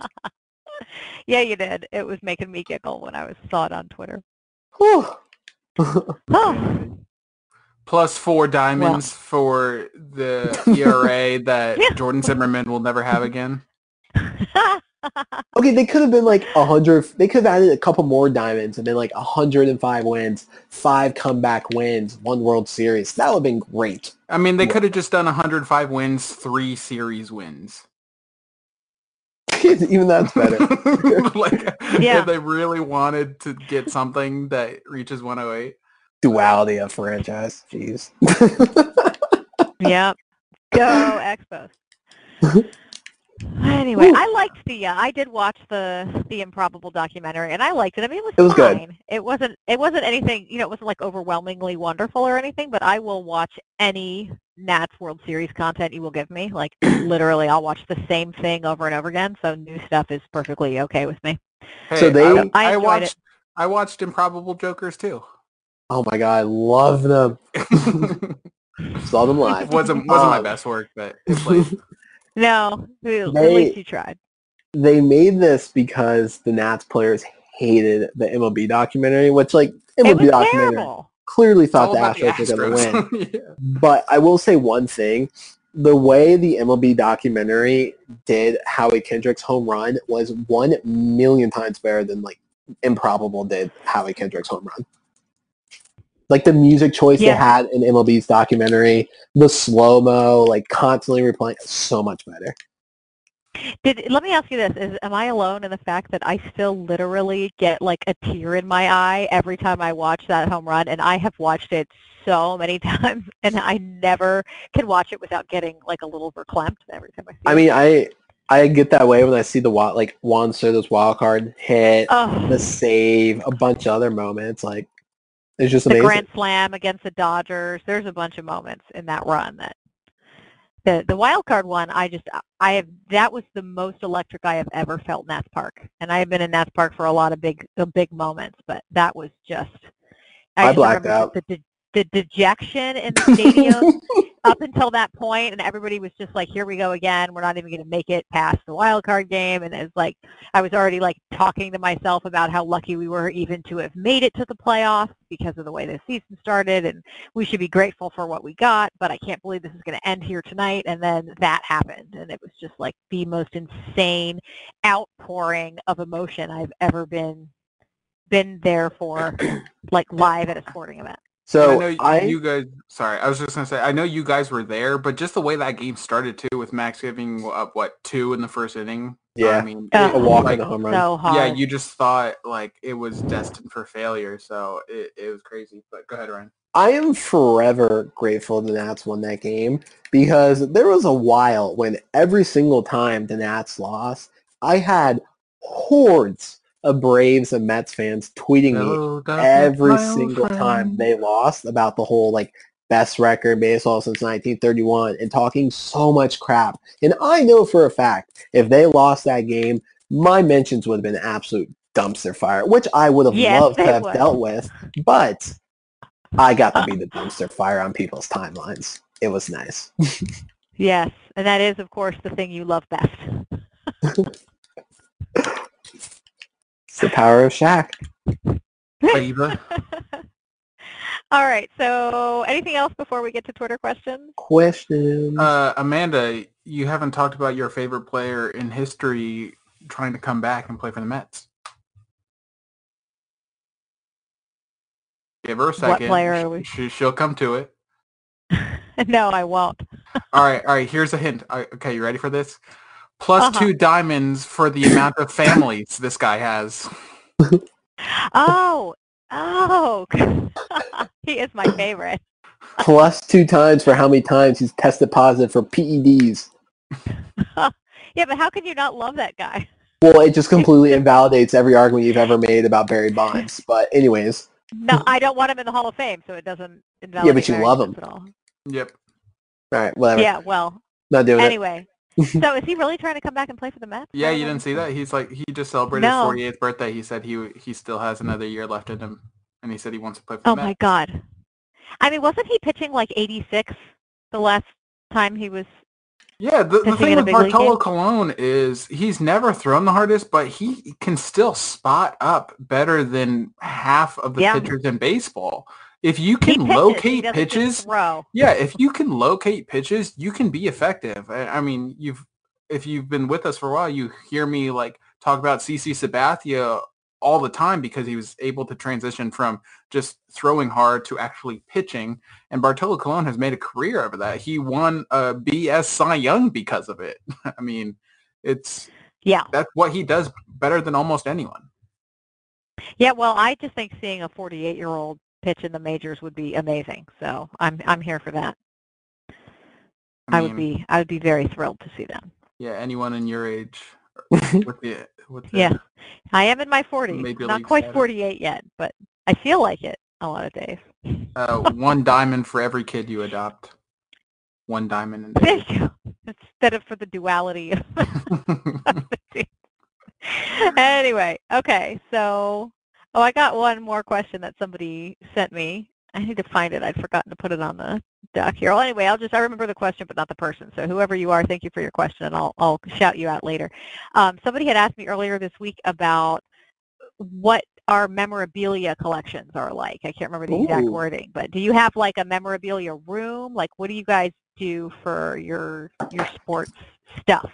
I mean, I am allowed my office, and that's about it, but that's good enough for me. I mean, so I have all of the, like, rally flags I've collected. I have, well, I mean, I don't know if it classifies as memorabilia, but, like, when the Nats actually won the World Series that night on Fanatics, I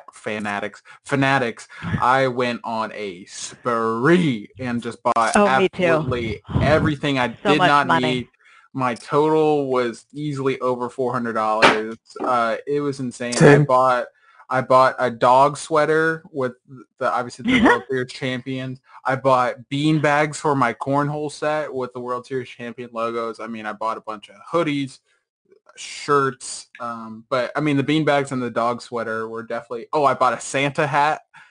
Those are probably the most preposterous items I purchased afterwards. I haven't really bought anything recently. I mean, the World Series like baseball glove I posted on Twitter, that was after the fact, but that's actually something I really wanted, so I don't consider it preposterous. I love it. A lot in my room from like all different types of sports and other people, and then I keep all the rally towels I've ever gotten because I love rally towels, but those are in my closet right next to my signed Josh Norman thing.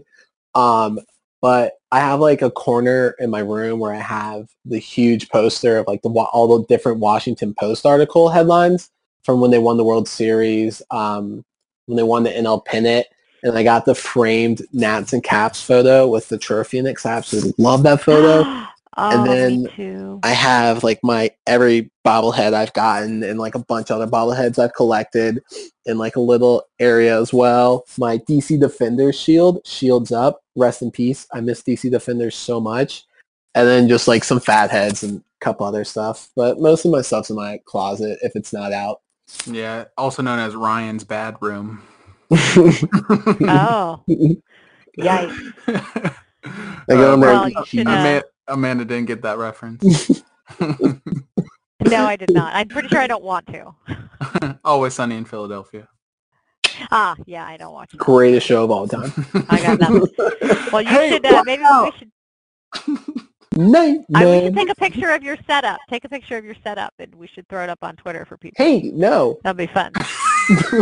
You don't want to, your memorabilia collection, is that lame? You don't want to share a picture? No, I mean, I'll share my bobbleheads just because I like bobbleheads a lot, but... I do like bobbleheads. I don't have as many as I wish I did because I don't always get down to the bobblehead games. Hey Ryan, take a But- picture of your street address too. I'll give you my I'm social talking about security your number. memorabilia, not your driver's license. Oh, and I got Jesus the Fight Finish Sports Illustrated, the Washington Post book for Oh, the that's a Nats good and one. the Caps, and like a Yeah. bunch of other stuff. I got that one actually from Bill Libby, who's our Chili's guy. He gave me one of those. So, I got it from Oh, Santa. nice. but I have all of Yeah. the like the newspapers for the day after the Caps one and the Nats one. I need to get frames for them, but I have all of them waiting to be put up at some point. Oh, that's fantastic. I got several copies of the one the day after the Nats won, but I had to get other people to get them for me because I was on a plane, of course, which is where I went on my insane shopping spree. I actually had to pay extra for internet just so that I could go on Fanatics and spend too much money on that stuff because You are. I was on a insane. plane. But I know that was an insane, like the whole couple of days afterwards are like a blur because I hadn't slept. But my one of my favorite things I have is actually I got for my husband as a gift was the Smith Pelly goal where he's like laid out Oh, of sideways course. on the Love ceiling. Yeah. That one I have a big, it's probably, I don't know, like an 11 by 14 copy of that autographed by Smith Pelly, Nice. which is pretty sweet. And so my room is all Nats and Caps, but we have in the office, there's like shelves up on the wall and I've got a nice collection of Nats and Caps stuff. But I definitely think, and I have a John Carlson signed stick, which is pretty awesome, especially since he's about to win the North. I have a game used cap stick. I can't remember who it's from. I have the like authenticity thing downstairs. So I just can't remember who it is. The JSR. Yeah. Yeah. That's awesome. That is awesome. All right, cool. That's a fun one. Who else do we have here? At Nationals Post, longtime listener, multiple-time tweeter. With the season perhaps starting soon, yeah, right. How does a shortened season, I assume he means shortened season, help or hurt the Nats' chances at a repeat, given the divisions stay the same?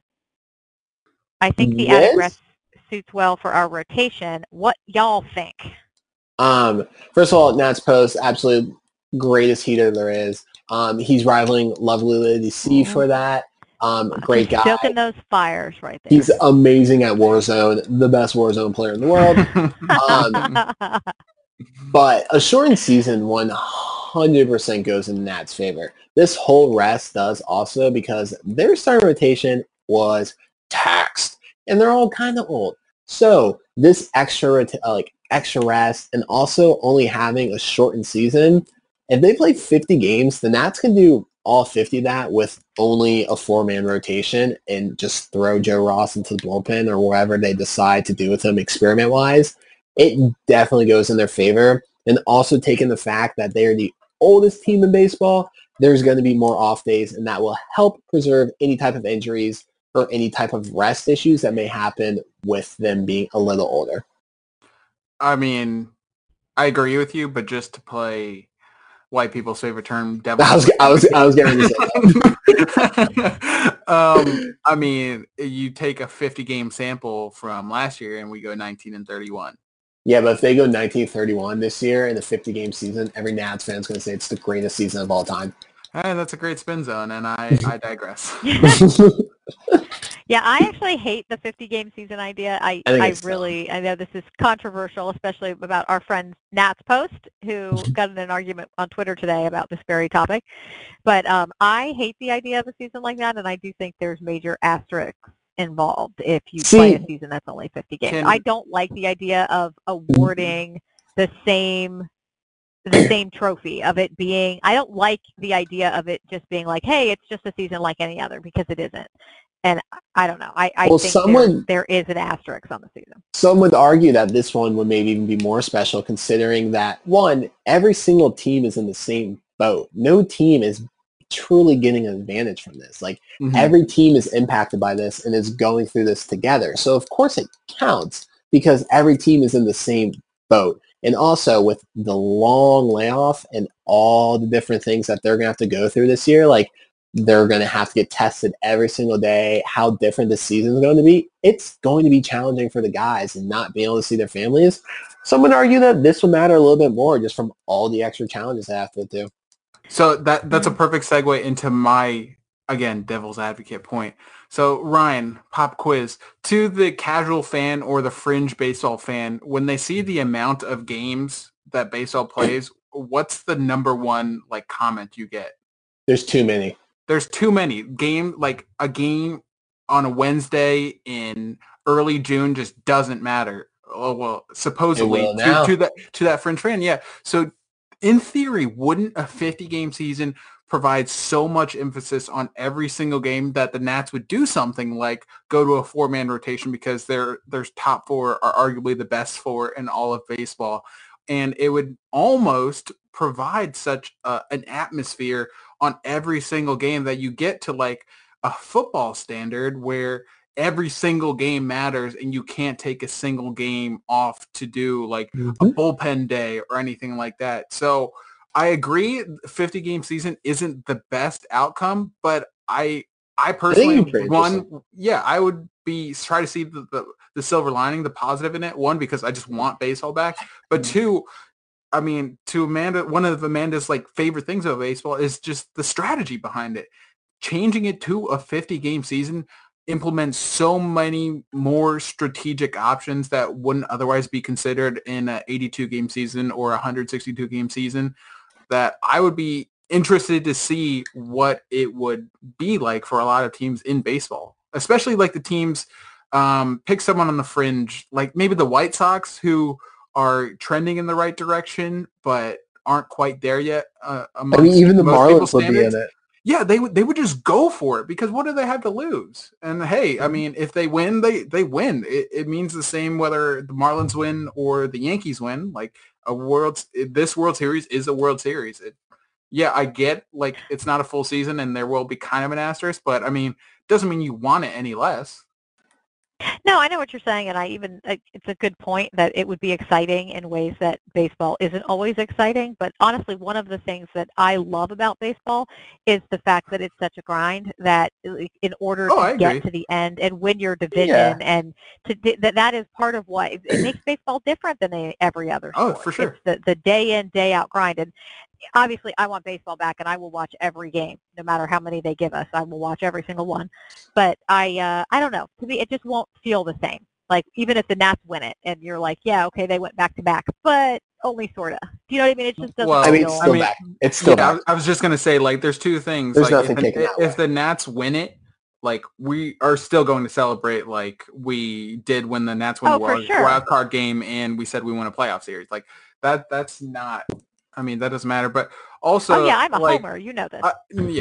I get, it's not going to feel the same, but, I mean, we're all on the same page here. We're going to take what we can get, and, this is all in theory right now, but once it actually starts, if we go forward with a 50-game season, we're going to forget all of that. We're just going to be into baseball, and it's essentially pushing us it's dropping us in the middle of a playoff race, of a pennant race. Yeah. And, I mean, that's awesome.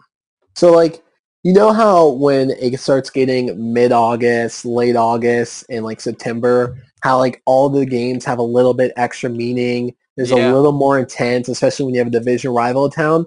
Imagine that the whole season. So whatever sport comes back first, their ratings are going to be through the roof because there's nothing on TV. And like, say baseball comes back first, they have a 50-game season where every single game matters. They could truly benefit that and really help grow the game where they're seeing just 50 games that straight up matter when 162-game season, you can literally throw away 5-8 games in a row and still be fine. Right, and like I hate this game as an example, but the Cubs-Nationals game on Sunday Night Baseball where David Bodie hit the walk-off grand slam, like it was just a regular game in August, but because of the situation, what it meant for the Nats playoff hopes and the Cubs playoffs hope, like we're going to get that every single game in a 50-game season. So like I'm almost talking myself into it. Like I like the idea of every single game mattering, and maybe it's like, well, terrible example, but maybe it's like the fourth day in a row Sean Doolittle like has to pitch or needs to pitch, and like we just need him because maybe our bullpen sucks again, and we just need like 3 outs because the Braves are on our tail or we're catching someone. Like I'm here for that. I'm really talking myself into it at this point. It'll be weird, but like we're witnessing you talk yourself into it as we speak. Yeah, absolutely. I think it'd be cool. Yeah, I mean it'll be cool, of course. I don't know. To me, part of what I hate love everything is, that's like I said, different. about. No, I like about baseball how you're in obstinate. football certainly or whatever that word was. Obdurate, but whatever. That's what I said. One of the things I love so much about baseball is the best teams tend to be the ones that win, and that seems silly because you think that in all sports. But there's a lot of, I know it sounds stupid, but when you think about how many fluky things can happen in hockey or fluky things happen in football because the seasons are shorter, and one play here and there can be the difference between you in football you went 8-8 or 9-7 and you made the playoffs or you didn't, and you just have so few chances at it. That I like about baseball that over the course of such a long season, the best teams tend to rise to the top. And so it's not like I'll enjoy the hell out of a season that's different, but I don't know. I don't want any of the idiots like Manfred to get the idea that like, oh, a shorter season made people think that baseball was more exciting. Maybe we should do that. Well, you point out NHL and the NFL for like fluky things because games are the season's shorter. Both leagues had dynasties this decade because the best teams will win regardless. Regardless who's there. Like you talk about that, an 8-7 or an 8-18 can make it. They usually don't get very far. They'll win the first round and then they'll get absolutely destroyed by the team that got the bye. It'd be the same thing in this. Like if a fluky team made it, like the best teams are still going to win. Like a random team may get in the playoffs, but at the end of the day, they're not going to beat whoever. Like the early 2010s Blackhawks and then the Penguins when they had their thing, and like in NFL, it's looking like the Chiefs are going to be the dynasty. The Patriots, like every year, there's always this fluke team who just got absolutely destroyed by the same teams every single year, and their seasons are short. So like the great teams are still going to win. Yeah, they're going to win overall. I like the fact that the playoffs, like winning the division is just so hard in baseball. It's such a grind and it takes so long. It's just, I don't know. It's not like I won't happily take a 50-game season if that's what we can get, but I would really love it if they can come up with something that more resembles what we're used to. Because you hate change. Okay. Next question. Because I hate change. Exactly. That's going in the intro. Out here because it should. I hate change. Let me say it for you. The game is just going to die without the National League. I think they're busy killing it regardless. Anyway, our next Twitter question is from @he'sonly20, says, thoughts on Patrick Corbin retweeting Mark Lerner's estimated worth, the Lerners being cheap, and the Lerners backtracking once they received hate from their own fans and players. We kind of already touched on this. Yeah, but I guess we didn't touch on the Lerners backtracking too much just because that's what they should have done in the first place. Well, I guess we did, but I mean, bottom line, it's just funny, and it just goes to show that maybe there is more to this intra like organizational feud between the players and ownership. Yeah, I think there is more to it. And #shame works. They got shamed into doing the right thing. So good on the players. All right, what we got next? @B Wagner says, what are the Nats going to do with 50,000 bobbleheads they can't give out? Sell them. Sell them for $300 a pop or whatever the hell that bundle was. That was insane. Yeah, that was the biggest ripoff of all time. And it is not the day after the World Series anymore. I don't have that imaginary money to spend. Yeah, exactly. I remember after about a month after because of course I changed that flight and spent an enormous amount of money I don't care to even think Got the about credit card bill and doing you're like, so. cool. Yeah, yep. Then about a month later, I was like, what the hell? Decrease your kids' weekly stipends by $100 so that way you could pay off some of the It's stuff. fine. They didn't need to go to college. It's fine. I can homeschool them in college too. Exactly. College is overrated. Anyway, yeah, Call they me should have. Professor Amy. Exactly. What was the other one? There was some other name too. I'm forgetting from last I time. can't remember. I just remember Amy. I don't remember the other one. Yeah. Yeah. Well, it's definitely one of those things where it's, as much as they like to gouge all of us fans and get as much as they can out of us for ridiculous stuff, I remain baffled and will always be by the fact that they did not put out the Navy jerseys before Christmas. Idiots. I would have bought one for everyone I know. Idiots. Even if they weren't in women's sizes? Well, I would have bought them for the men I know if they were in women's sizes. I have it's a hobby horse of mine. I refuse to buy men's clothing for myself. I won't do it. If they want me to spend my money on their merchandise, they can damn well make it in women's sizes. So, to beat that drum again. You guys got anything else before we go? Yeah, that's a pretty good episode, guys. We're on top of the game here. No, the DC primary is on June 2nd. Please vote. Be the change you want to see. If you live in DC. If you listen to this on release day, that's today. So. Yeah. Right. This will be tomorrow. That's right. And of course, I don't know. None of us live in DC, right? You don't know where I live. Nope. Yes, I do. Don't look outside. I haven't taken a picture of my street address yet. Nick and I actually live in the Midwest because it's not real. Neither are we. We are. Yeah, I saw you saying something about the Dakotas not being real. I was like, oh, I was just there. They're not real. That was a figment of your imagination. Yeah, you drove in circles. It was a You clearly would have driven drive. off the edge of the world if you had gone that far. So yeah. I'm calling BS Let's on be that.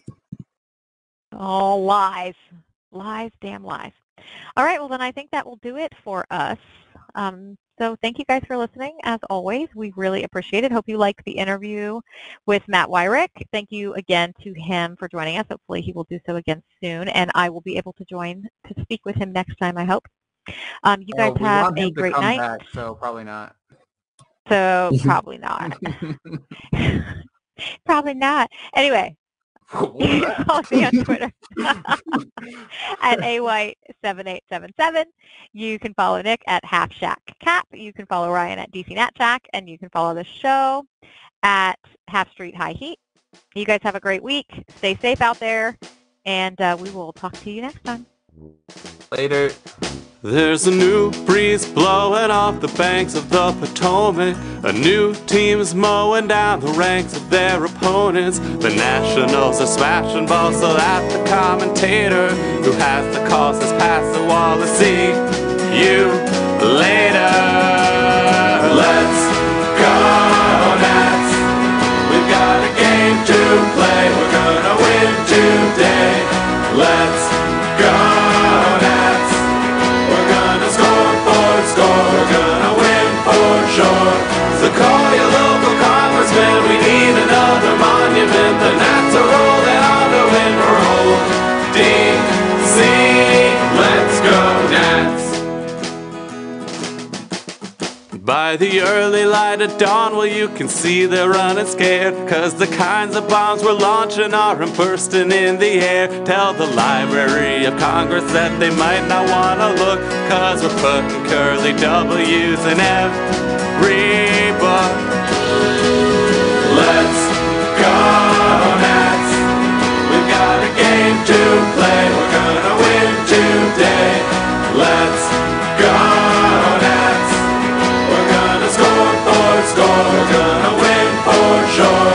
You better tell your senator we're shredding the competitors. We're set to send the pennant home for old DC. Let's go, Nats.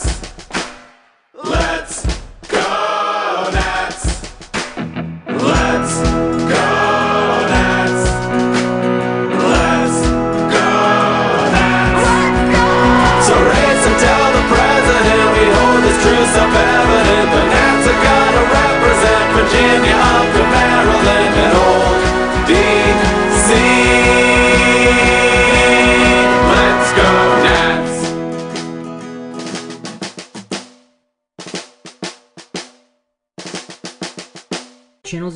has some reminders on how to stay safe while out in the streets. Bring buddies and don't let them out of the range of your voice. Write a legal aid number on your bodies so you can get help if you get arrested. Be sure to know your buddies' legal names and birthdays. You'll need these to help find them if they're arrested. When moving around, walk, don't run. Stick together. Turn off your phone while out in the streets to avoid surveillance of your location and so as not to have your unlocked phone taken by the authorities or other bad actors. Try your best not to stick out in a crowd. Cover up tattoos with clothing or body paint. Cops will use footage from the protest to try to identify you. Wear clothes that are good for moving quickly. Avoid wearing jewelry and wear closed-toed shoes. Wear your mask at all times, even if you're talking to someone, in order to guard yourself against surveillance, COVID-19, pepper spray, and tear gas. Avoid wearing contact lenses. Bring goggles of some kind in case of tear gas or pepper spray. Consider wearing bike helmets, as police often cause head injuries with batons and other weapons. Don't take photos or videos of people doing anything illegal or with their faces uncovered. Whenever possible, film the cops, not the protesters. Only put water in your eyes. Don't use milk or baking soda or anything else. Clean water is the safest thing to use at a protest. If possible, bring a water bottle to drink from and a water bottle to flush out the eyes of any comrades who are maced or tear gassed. And white comrades are encouraged to follow the lead of black and brown comrades, as they bear the brunt of state brutality. Follow Unicorn Riot and Channel Zero Network member It's Going Down for ongoing updates. The Channel Zero Network sends you all solidarity. Stay safe out there and never stop fighting for a better world. You know how to book flights and hotels. All you're missing is a tool to plan the travel experiences you'll have once you arrive. That's why you need Viator. Book guided tours, activities, excursions, and more in one place to make your trip truly unforgettable. Viator has over 300,000 travel experiences to choose from. Everything from simple tours to extreme adventures and all the niche, interesting stuff in between. So you can plan something that everyone you're traveling with will enjoy. Real traveler reviews give the inside scoop from people who've already been on the experiences you're considering. So you can plan with confidence. Free cancellation helps you plan for the unexpected. And 24/7 customer support means you can travel worry-free. Download the Viator app now and use code Viator10 for 10% off your first booking in the app. Find travel experiences for you. Do more with Viator.